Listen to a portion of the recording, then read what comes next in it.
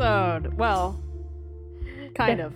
The first episode we're sharing with the general public. Yeah, we did this once before, and it turned into a 3-hour-long ordeal.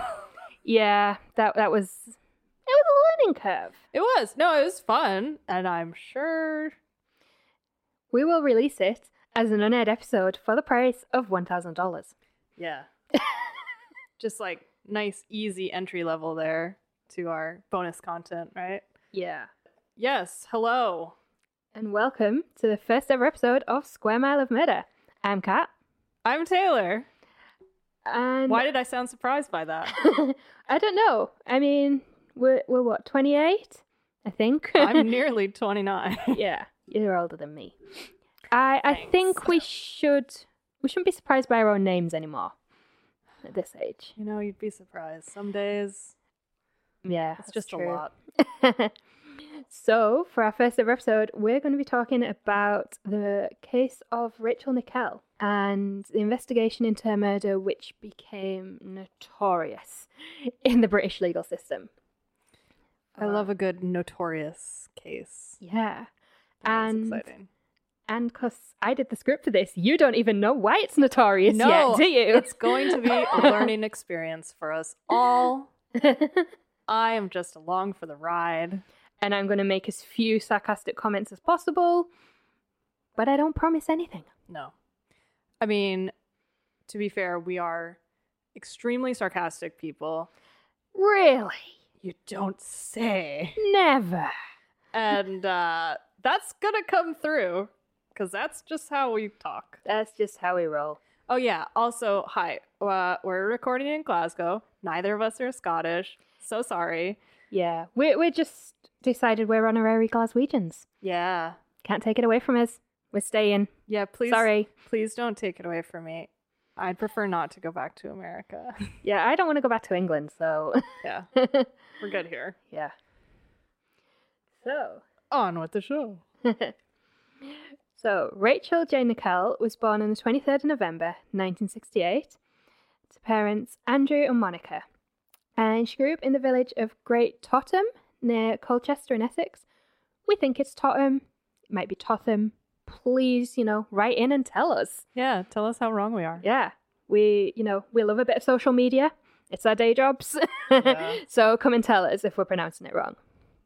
And when she was at school, Rachel tried her hand at acting, singing, dancing, and the teachers thought she was a natural.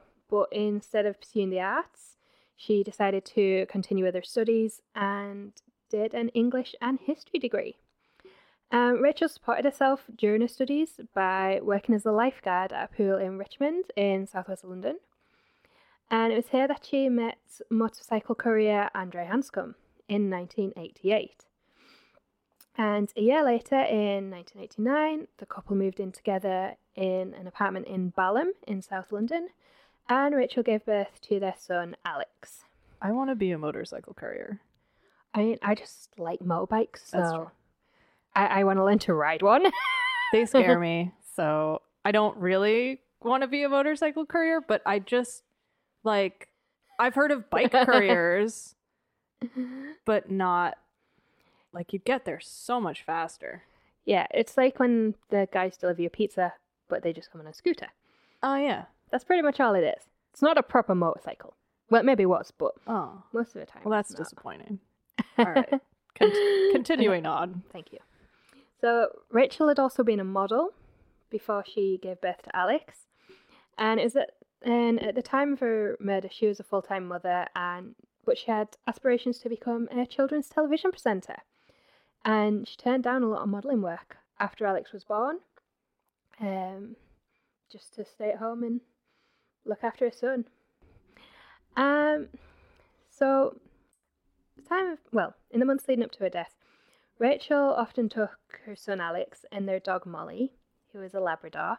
I thought you'd like that little bit of extra information. For walks on Wimbledon Common. So Wimbledon and Putney Commons are a group of 3 large protected green spaces in southwest London. So there's Wimbledon Common, Putney Lower Common and Putney Heath.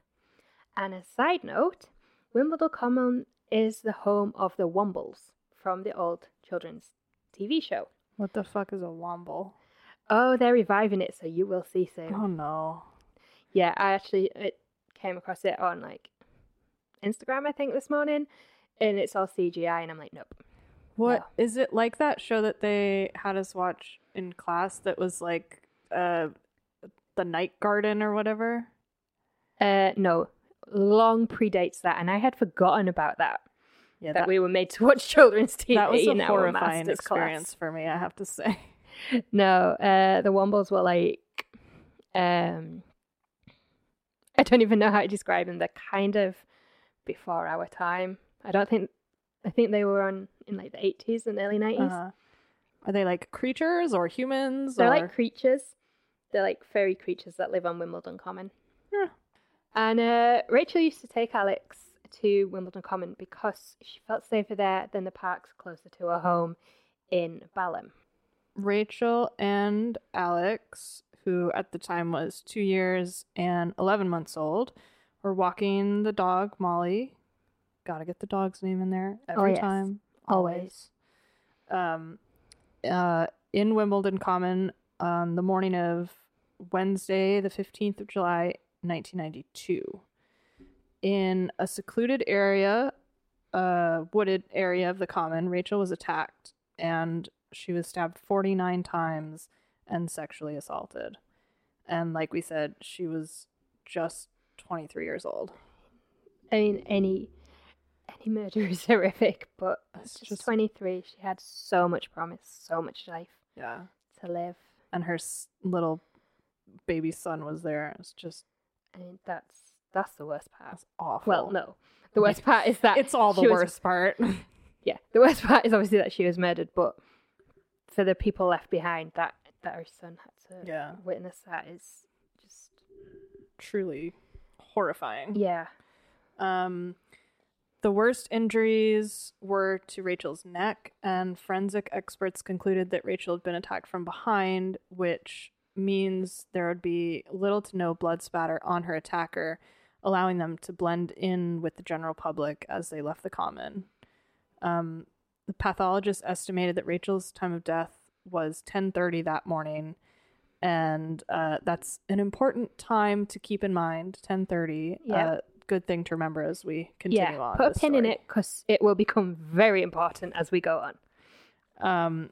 Rachel was found by retired architect Robert Murray, who saw a pair of bare legs sticking out towards the path and initially believed it was a sunbather. But when he got closer, he realized it was Rachel and Alex. Some reports say that Alex was left unharmed, while others claim he was beaten by his mother's murderer.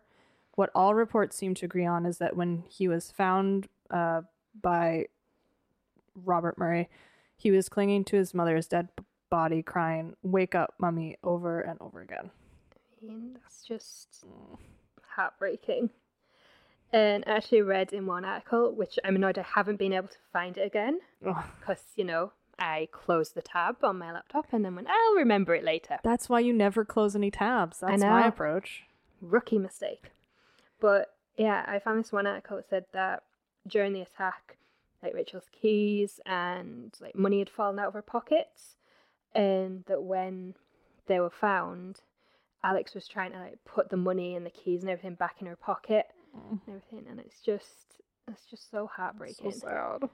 That and he's not even 3 years old. Yeah. That's But also, like, 3 years old, that's sort of the time in your life where you are starting to form those more permanent memories. And so it's like, especially if they're like scary or traumatic ones, and that's just so fucking awful if that's one of your first memories. Yeah, that's one of your earliest memories is your mother being murdered. Brutally attacked. Yeah, just being butchered in front of you.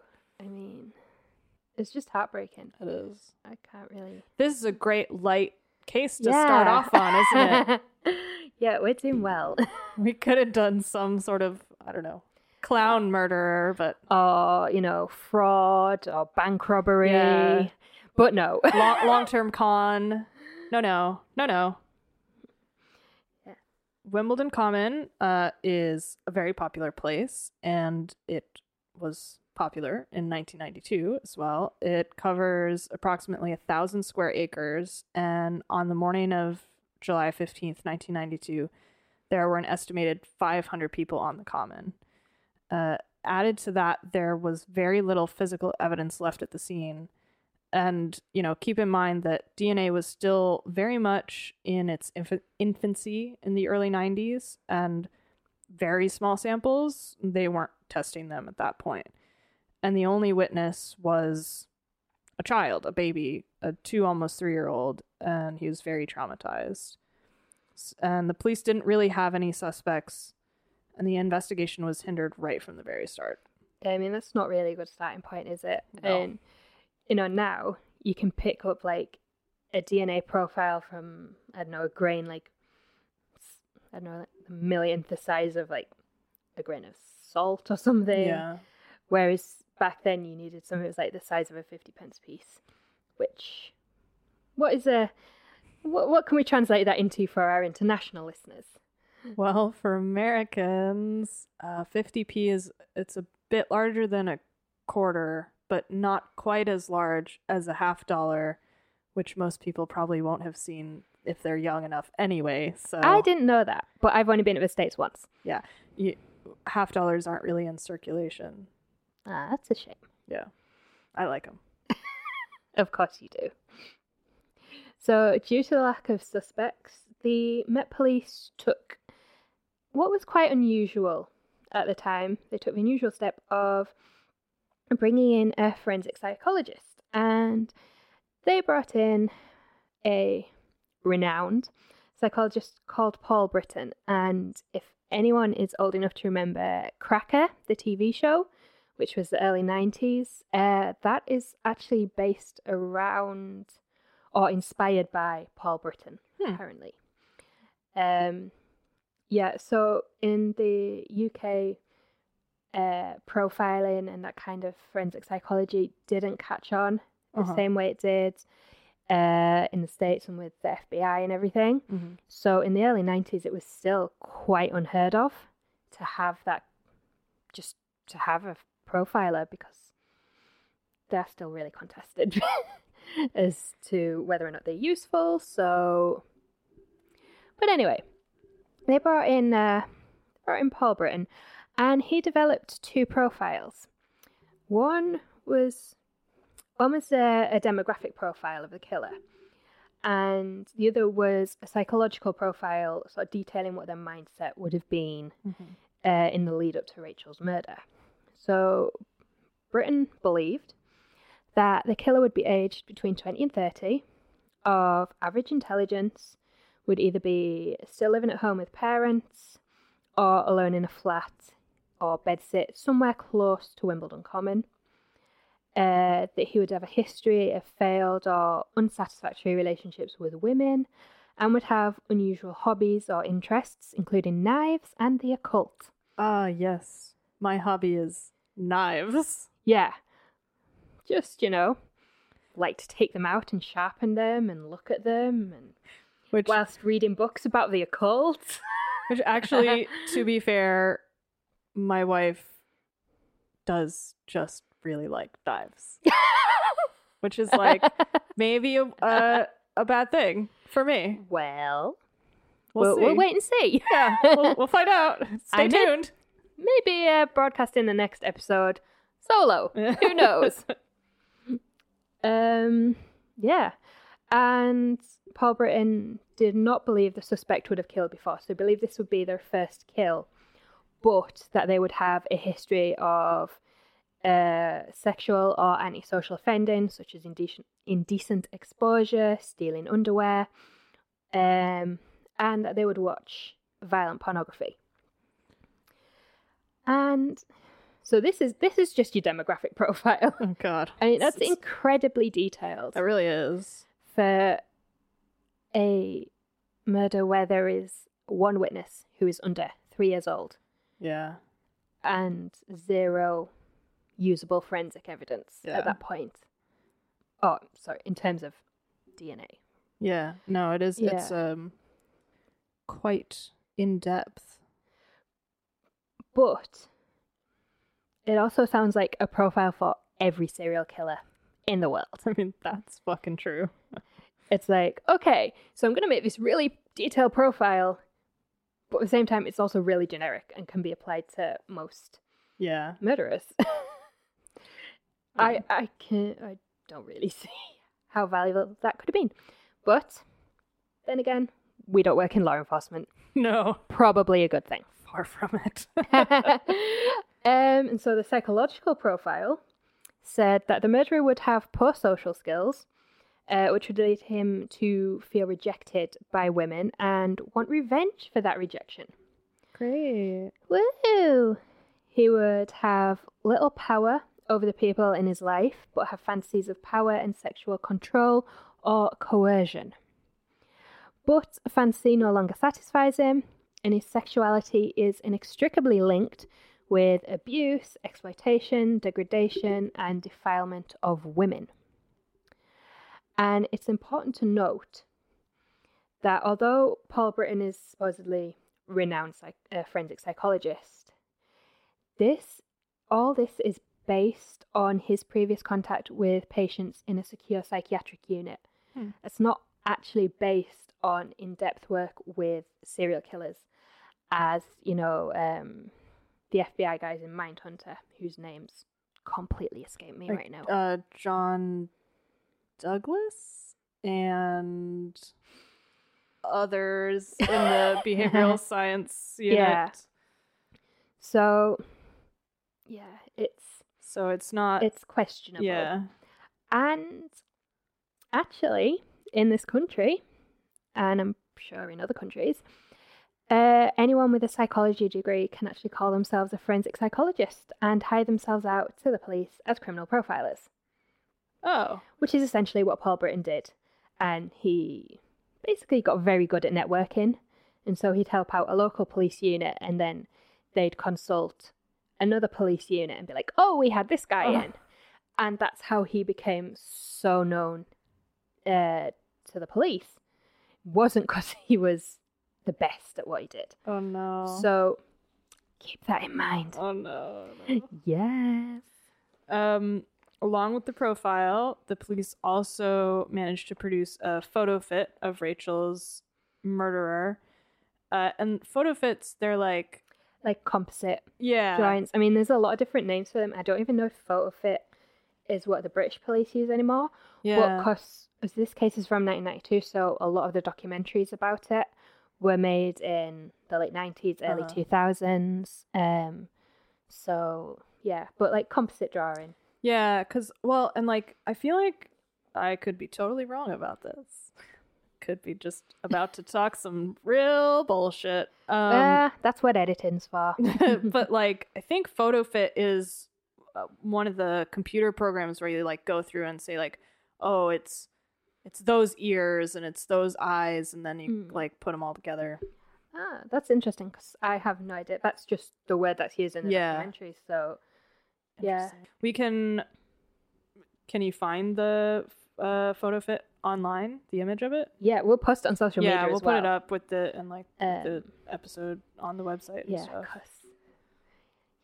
I have a lot of feelings about photo fits and composite drawings, because eyewitnesses in general. Well, yeah. But no, when you look at some of these drawings, I'm like, how do you get from this to this person? Yeah. They don't look anything alike, and that's, I don't know. I've never been in that situation where I've had to look at a composite drawing and be like, oh yeah, it was this person. Yeah. You know, so maybe if I was in that situation, it would be different, but I'm always like, really? You got from A to B just like that? Yeah. From that drawing alone? Yeah. Not buying it, but, and like, you know. Memory is such that, like, if someone asks me to describe someone that I saw on the street for, 2 minutes, yeah, I'd be useless to be like, he had hair. Yeah. That's the thing, when people can give, like even estimate, like, heights and weight of other people, and I'm like, how? I don't even know. I don't even know how tall I am. Exactly. That's I just hope I think I'm like 5'7". Yeah. Possibly. Maybe. Like, I'm short, so they weren't, so they must be taller. Yeah. Like, Oh, what did they weigh? I don't know. All I know is the size of my own ass. I know. I don't know how you eyeball. That's like a county fair thing of like, guess my weight. Like, fucking hell. I can't do that to just anyone on the street. No. But anyway. Yeah, but anyway. Yeah, so they produced a photo fit, and Alex, Rachel's son, was sent to a child psychologist, but struggled to tell them what the attacker had looked like, which, I mean, of course. Is, at this point, just under 3 years old, just seen his mother murdered. Yeah. Yeah. I don't think I'd be able to tell anyone. I think I might be a little traumatized by that. Even now. Yeah. Oh, for sure. But in the back of a police car on the way home from one of these psychologist sessions, his father, Andre, was reading a book to Alex, and Alex was making comments about the people in the pictures. So Andre started drawing a series of stickmen, fat or thin, black or white, etc., and they soon had a full profile of what the murderer looked like. I mean, I think that's brilliant that, you know, in the space of a few minutes in the back of a car, his dad can do more than a psychologist could. Yeah, well, it just kind of goes to show that sometimes the environment that you don't necessarily expect is the more helpful one. Definitely. And I mean, they say this is a small child, most likely very traumatized. Yeah. And being sent to a stranger. Yeah, which is more traumatizing. Yeah. So, but, no, I mean, there are cases where that has worked, but in this case it didn't. Yeah. And, you know, kudos to Andre for thinking of that. Yeah, it's really, really clever, actually, when you stop and think about it. Yeah. So between Alex's memory and their brilliant profile creation, and other witnesses' accounts who said they had seen a man acting suspiciously on the morning of the murder, police developed a physical profile that the murderer was approximately 5'10" tall, aged between 20 and 30. He had short hair and wore his belt over his shirt, not his trousers. That's a bold choice. Oh, it is. Like that was a thing during like the noughties when everyone was wearing like boho gypsy skirts with them big belts. But like, were men? No. Yeah. That's the thing. I just can't, like, I know sometimes I miss a belt loop, but I don't miss the whole waistband ever. Yeah, I mean, it just defeats the entire purpose of having a belt. I mean, you don't need to hold your shirt up. Your shoulders do that. Right? Might as well just put it around your fucking chest at that point. That's a bra. Exactly. I thought you were going to spill your Coca-Cola over this. Hopefully not. Then. That was a badly timed joke. Oh. So. Right. Bold fashion choice. Very, very bold. Can't stop thinking about what this might have looked like, quite honestly. So the photo fit and profile were broadcast on Crime Watch in September of 1992. Crime Watch was a show on BBC that ran for 33 years, from 1984 to 2017, and reconstructed major unsolved cases and appealed to the public for witnesses. After the show was broadcast, more than 800 people rang Crime Watch to identify the man in the photo fit. That's a fucking lot. Yeah, that's... Especially when you see the photo fits. But yeah, that's a lot of people. Yeah. So obviously, 800 people, all these tips. Most of them are wrong. Yeah, most of them are wrong. Yeah. But there were two names that came up more than once in all of these call-ins. Those names were Colin Stagg and Robert Napper. So during the initial investigation, police developed a list of 548 suspects and questioned 32 men in connection with Rachel's murder. Colin Stagg was one of those men and quickly became the police's biggest suspect. Yeah, 800 people, only four identified Colin Stagg. Wow. And he then became prime suspect. So that tells you how many people are wrong. Yeah. And you know, most of them will have had perfectly good intentions. Yet you will always get crank calls. Yeah. Oh, and you'll sure. always get tip line crazies. Yes. You just want to be a part of it all. Yeah. But only 4 people. That's a very... I'm sitting here quietly trying to do the math in my head of the percentages. And I'm just like, why are you trying? You can't do math. But that's a low percentage. 0.5. There you go. Yeah. I'm not the mathematician of this pair. Yeah. I won't go that far. It's an easy number. If you say so. Would you like me to explain the math? No. Anyway, Colin Stagg was 29, single and unemployed at the time of Rachel's murder. He was living alone with his dog, and we don't have a name for this dog. Oh no. I'm very Can we upset. name him? You go for it. Ebenezer. No, you've lost your dog naming privileges. Damn it. He lived alone with his dog, Ebenezer, Yes. on the Alton estate in Roehampton, less than a mile from where Rachel was murdered on the Common. So at first glance, he does fit Paul Britton's demographic profile of Rachel's murderer, but I'm sure there were plenty of men aged between 20 and 30 living alone within a mile of Wimbledon Common in July of 1992.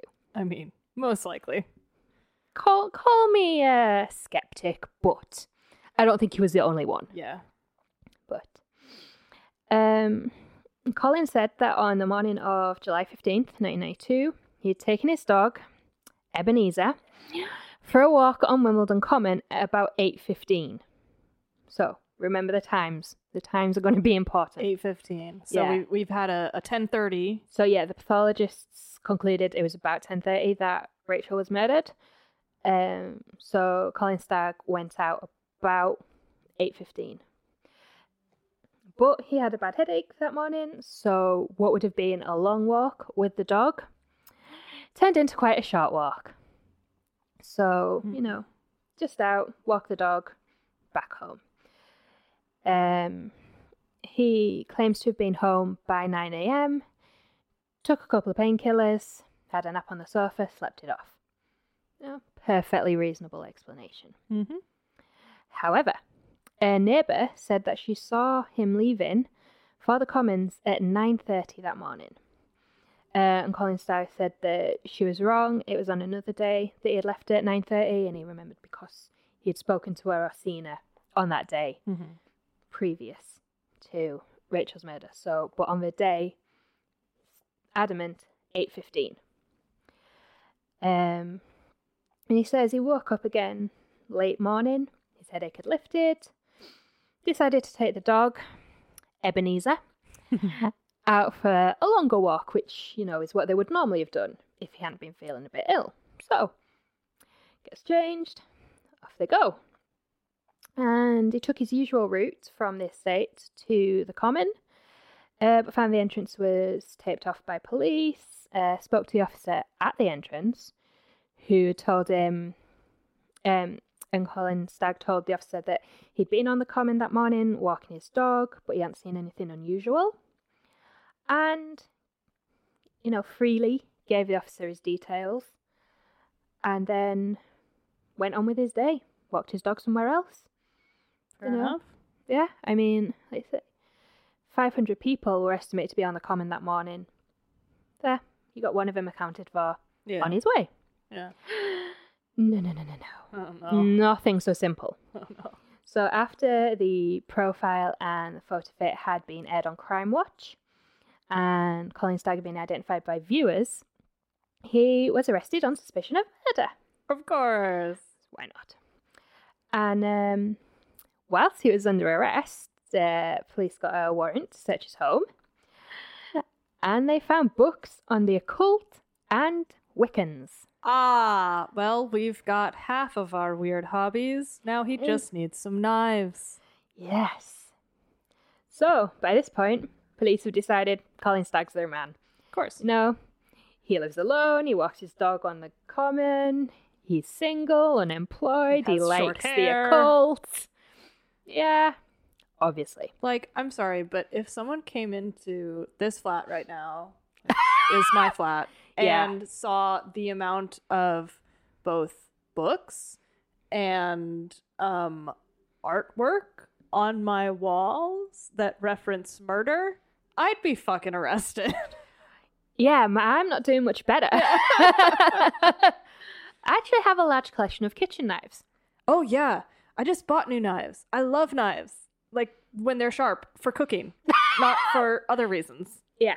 So, Important to make that distinction. yes, I am not, in fact, a murderer, despite my choices in reading material. Yeah, well, my mum used to be a chef, so I now have a really mismatched collection of kitchenware and lots of knives. Yeah, it's the way to do it. Yeah.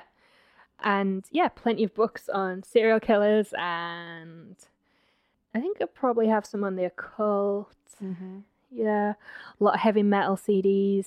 See? And I still have my Halloween decorations up. Oh, Lots of skulls. well, you're screwed. Yeah. The police question him, try and get him to confess, as they do in every interrogation. He denies it. Doesn't confess. Of course, I would. Yeah. Oh, yeah. Nah, I've got nothing to do today. I'll confess to murder. Why not? Strangely enough, it has happened before. True. We'll get to that at some point, I'm sure. Yes. So, they did, however, get a confession out of him, just not exactly the one they wanted. So, he did confess to nude sunbathing on the common, which is technically illegal because it's technically indecent exposure. Yeah. So, according to Stagg, the part of the common that he was on was really popular with nude sunbathers. So it was an area everyone locally kind of knew. And it was just a thing. But because they'd got him to admit to that, they charged him with indecent exposure. And he was advised by solicitor to plead guilty. And he was fined for £200. And now, along with the unusual interests and living alone and everything, they now have a history of sexual offences. Because indecent exposure. Of course. Well, according to the profiler, it was sexual deviance. Yes. So, Getting a tan. Yeah. It's very I mean, that's part that, I just wouldn't want to risk the sunburn. No, true. Like, I barely expose my arms to the sun. I do not want to expose any more sensitive bits than, say, the backs of my knees. And imagine trying to put sun cream on Oh, in a public place. No. How bad would that look? really, really bad. Yes. No. No. Go I mean, if it's what you like to do, go for it. for it. So yeah, Colin Stagg, obviously a fan of the nude sunbathing. Yep. We are not. No. He left court with his £200 fine, thought it was all over and done with. They couldn't hold him because they had no proof he was a murderer. He wouldn't confess. So away he goes back to his life, thinking it would all go back to normal. But of course, it did not. The police couldn't get Colin to confess to Rachel's murder, and there was no concrete evidence that he had committed the murder. There was no evidence at all. Yeah. There was a profile Well, And that's some- evidence, obviously. and nude sunbathing. Yes. But I think it's a big leap from nude sunbathing to murder. I mean, hopefully. Right. So, no evidence. He didn't confess because, like, I don't know, maybe he didn't do it or anything. I don't know. Just a thought. Spoilers. And so, what are the police to do? Well, they devised a plan, hatched it, if you will. They called it Operation Edsel. Edsel. Edsel, I think. Or I'm going to call it Edsel. Edsel. Okay. You can call it what you want. Okay. And this operation is one of the things that made the case so infamous, aside, obviously, from the severity and sort of awfulness that was the attack on Rachel in general. Yeah, I think that's one of the really sad things about this case is that what happened to Rachel and other victims that we'll get to is just so overshadowed by just police incompetence. And that I don't think there's a strong enough word to explain the level of idiocy. Yeah. So, of course, besides the attack, the way the police decided to pursue relentlessly Colin Stagg was, one of the reasons that this case became so well known. Operation Edsel was conceived after a woman named Julie Pines contacted the murder squad to tell them about an interaction she had had years earlier with Colin Stagg. Julie had placed an ad in a Lonely Hearts column in a newspaper. Do the viewers who are young, listeners who are younger than us, know what Lonely Hearts are? Because I don't know. I know, but I don't have any kind of recollection, like in my teens. Of ever actually seeing them for real. I've never seen one in a newspaper, but I've seen them in films in newspapers. Yeah, I think that's it. I've seen them on films and TV, but never in real life. So Lonely Hearts ad, kind of the precursor to online dating. Yeah, it's like you would place Tinder, but slow. Really fucking slow. Yeah, so you would basically place an advert in a Lonely Hearts section, and it was, female, 30-something, brunette, blah, blah, blah. Likes long walks on the beach and seeks same. Yeah, good sense of humor, all that kind of stuff. And you just put an advert in a paper and someone might write to you. But also, you're paying probably by the word or by the characters, so it's probably full of all these weird abbreviations that are F 32 BRN hair brun hair seeks M30s blonde hair.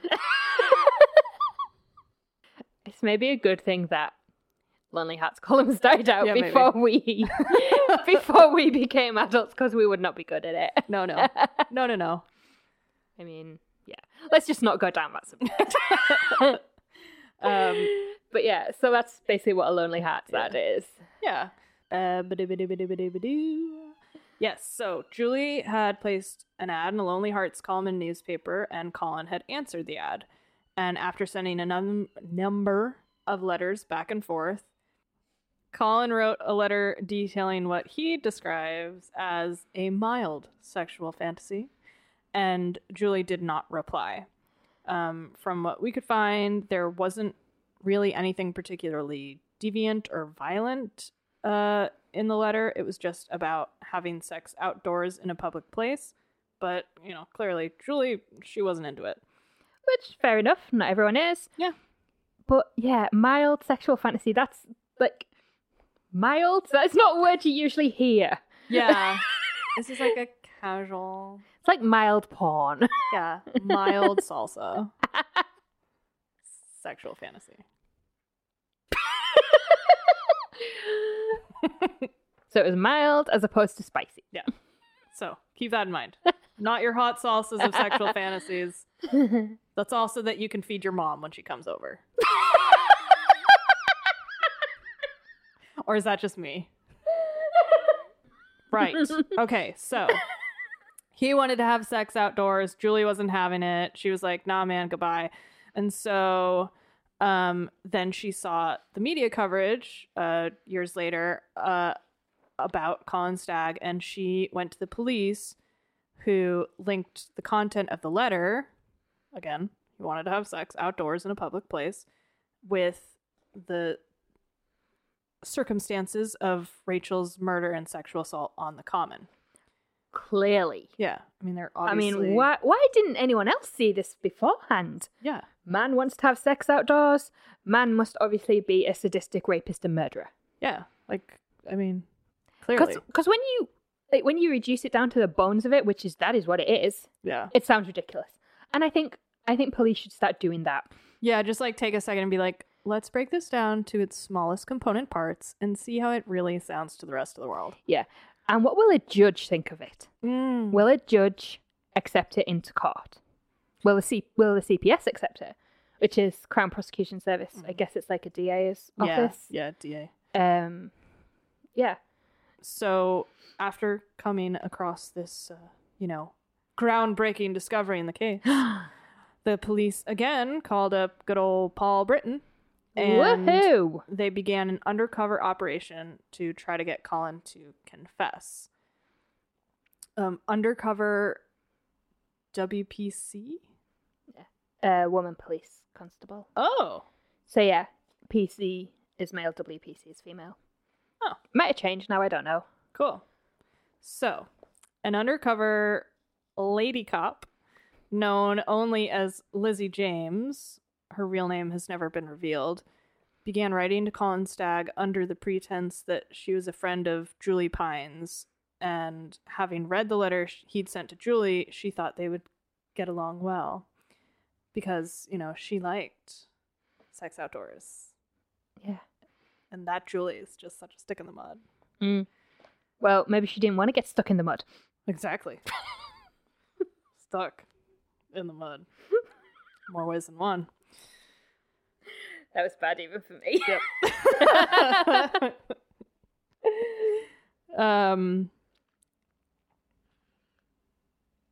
Right. So, over a period of several months, Lizzie and Colin wrote to each other, and their letters quickly became very sexual in nature.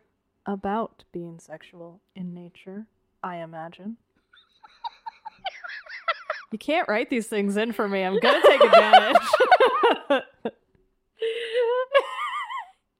Yeah, it's good. I'll give you that one.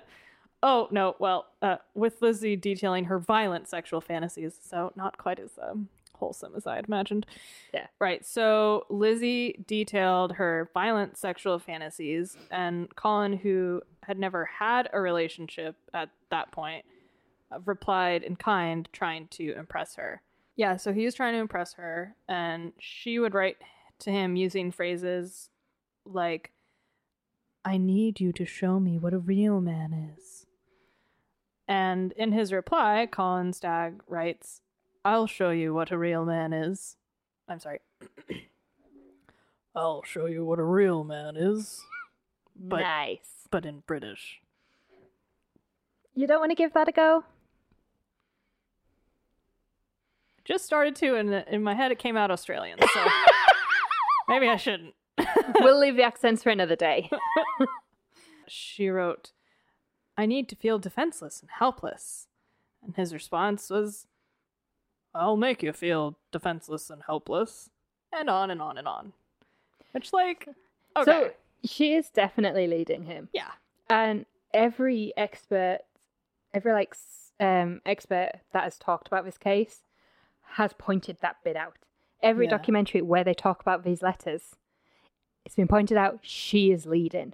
So Colin Stagg and Lizzie James eventually meet up in person in Hyde Park.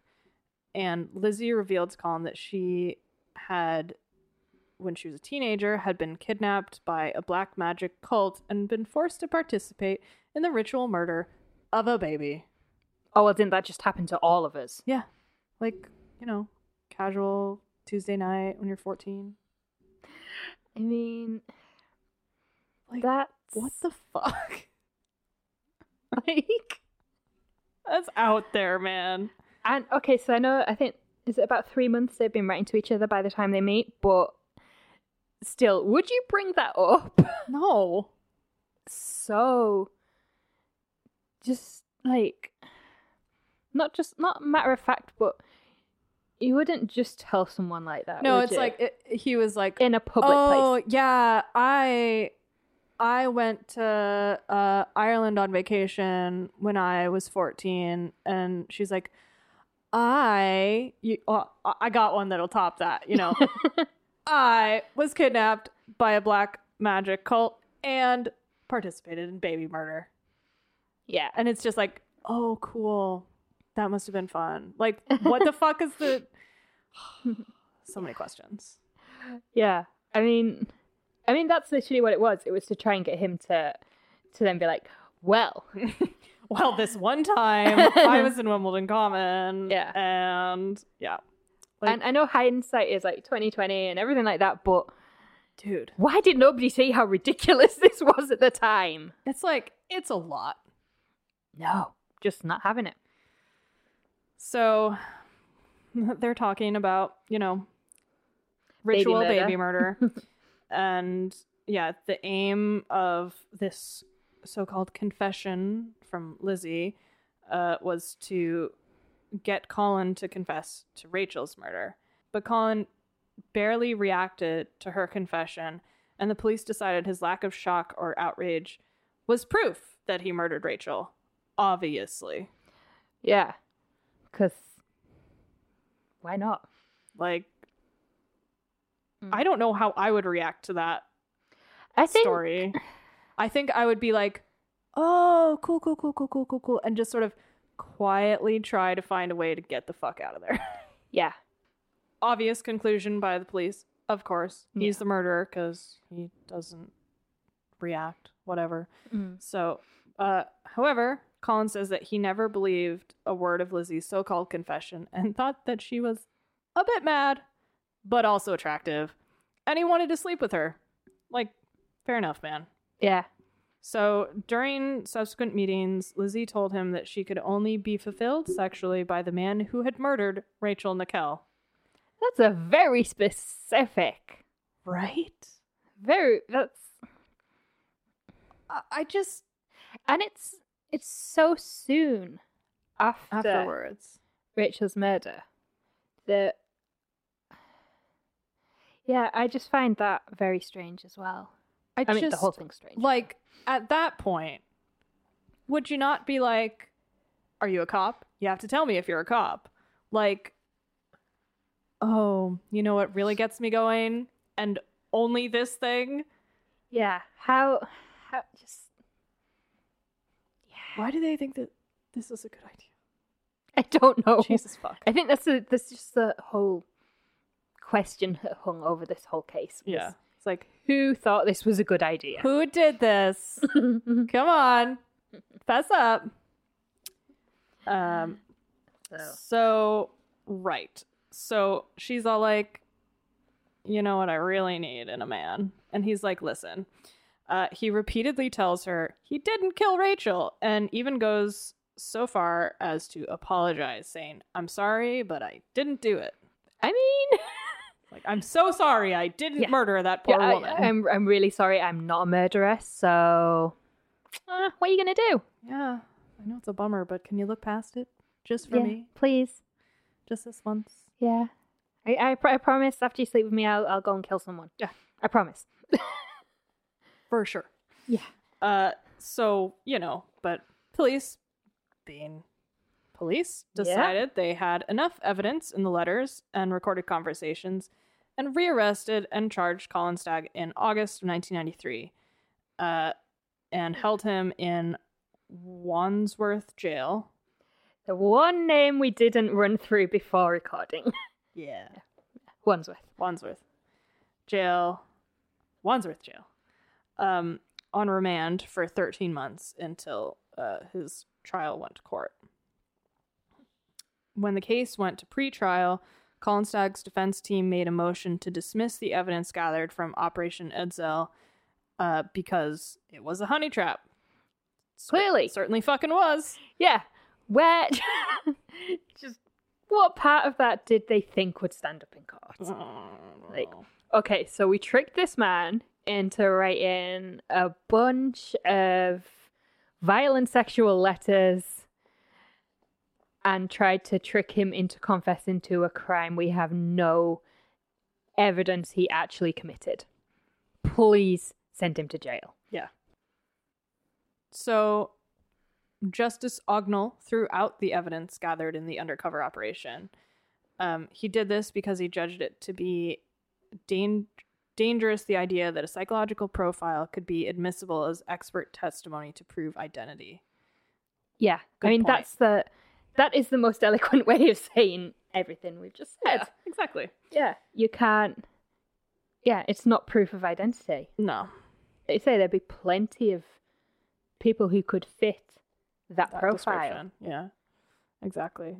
And he condemned all the evidence gathered in the operation and said it was a substantial attempt to incriminate a suspect by positive and deceptive conduct of the grossest kind.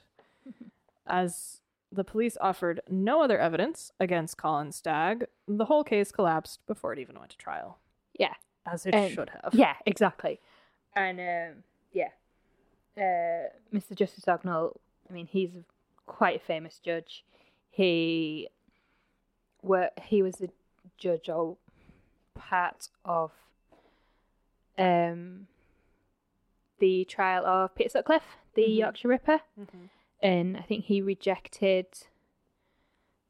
certain deals that the defense wanted to make to do with like insanity and diminished responsibility, blah, blah, blah. And he was like, no, you're going on trial. You killed, is it 11 women, I think? You killed 11 women. You're going on trial for it. Yeah. Yeah, he's worked on quite a lot of high-profile cases. All right, so he's a rock star. Yes. And once Justice Ognall had thrown the case out, Colin Stagg walked free. So at this point, we have someone, we have to remember like the basic tenet of our legal system, and that is innocent until proven guilty. So he walked free, innocent man, and the police, they weren't happy. Of course not. So they released a statement saying they would keep Rachel's file open, but they were not pursuing any of the suspects. I mean, that's pretty damning. And they said that exact same thing to Rachel's family. He did it. We will get him one way or another. We're not looking for anyone else. That's so fucked. Yeah. And there's interviews since they actually caught her murderer. There's interviews that have come out with her widower, Andre, being said, they were told it is definitely him. He did it. He said they were just pushed so far in one direction that when they actually found the murderer, it was like, fuck. Oh. Wait, what? What happened? Yeah. Yeah.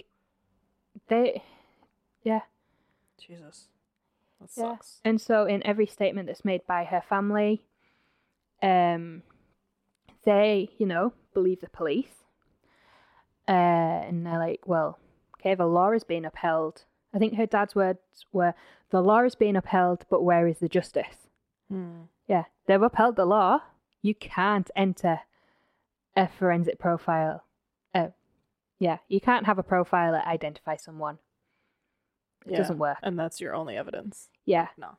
So, yeah, the law's been upheld, but as far as the family, as far as the whole of the British public, basically, we're concerned, Colin Stagg got away with murder. Yeah. And Rachel's case became a cold case. And they actually kept Colin Stagg under surveillance for over a year. Jesus. So he's done 13 months in prison on remand. Wasn't allowed bail. So he's held on remand for 13 months for a crime he didn't commit. And he's now being kept under 24-hour surveillance for a year. Jesus. And yeah, like I say, he was free, but so many just thought he was lucky. Yeah. And he was the man that got away with murder.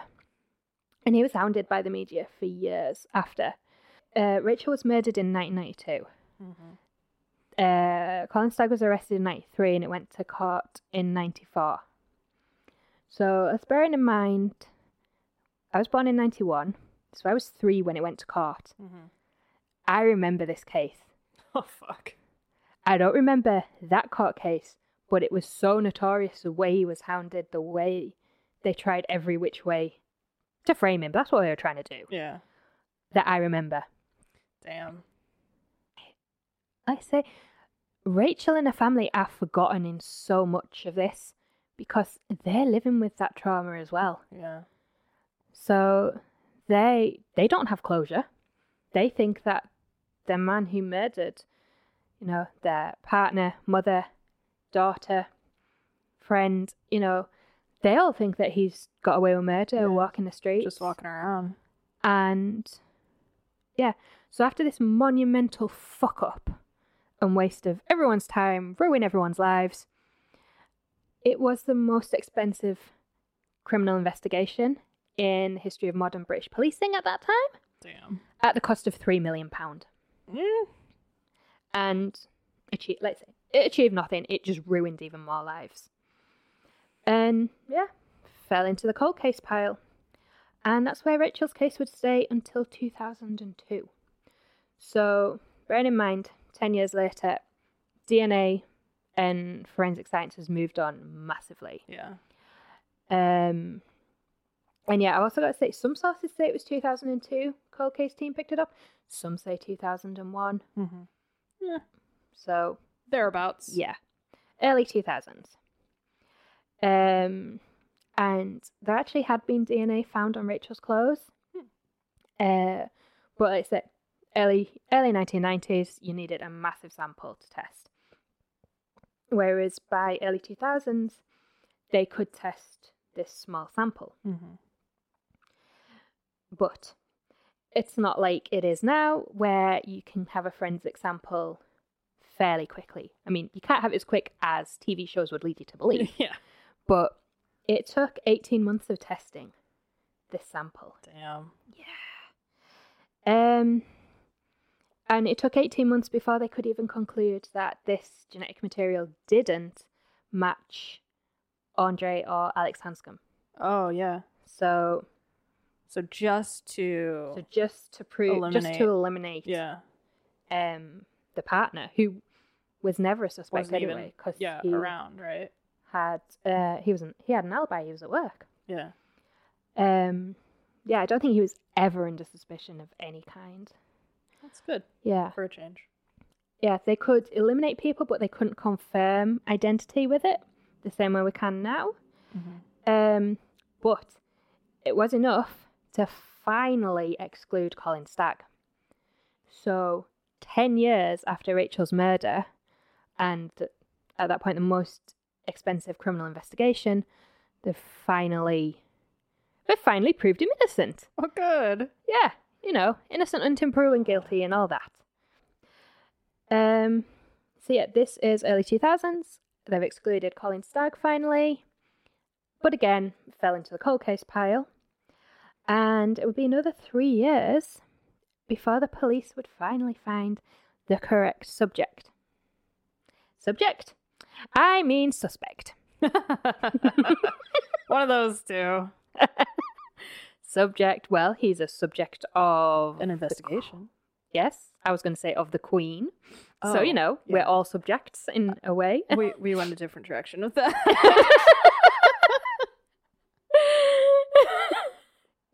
So, the police finally find the correct suspect, Robert Napper, our old friend from the Crime Watch yes. program. See? And Taylor's had mentioned him. Yeah, Taylor's going to tell you a bit about him. That's right. I am going to tell you all about Robert Napper, and we're going to get into all the details of, you know, his life and crimes, including what happened with Rachel Nickell. But you're going to have to wait until part 2 of this first episode. So, thank you all very much for listening to this first part of the first episode of Square Mile of Murder. And come on back to part 2 and hear the resolution of the case. Thanks for listening.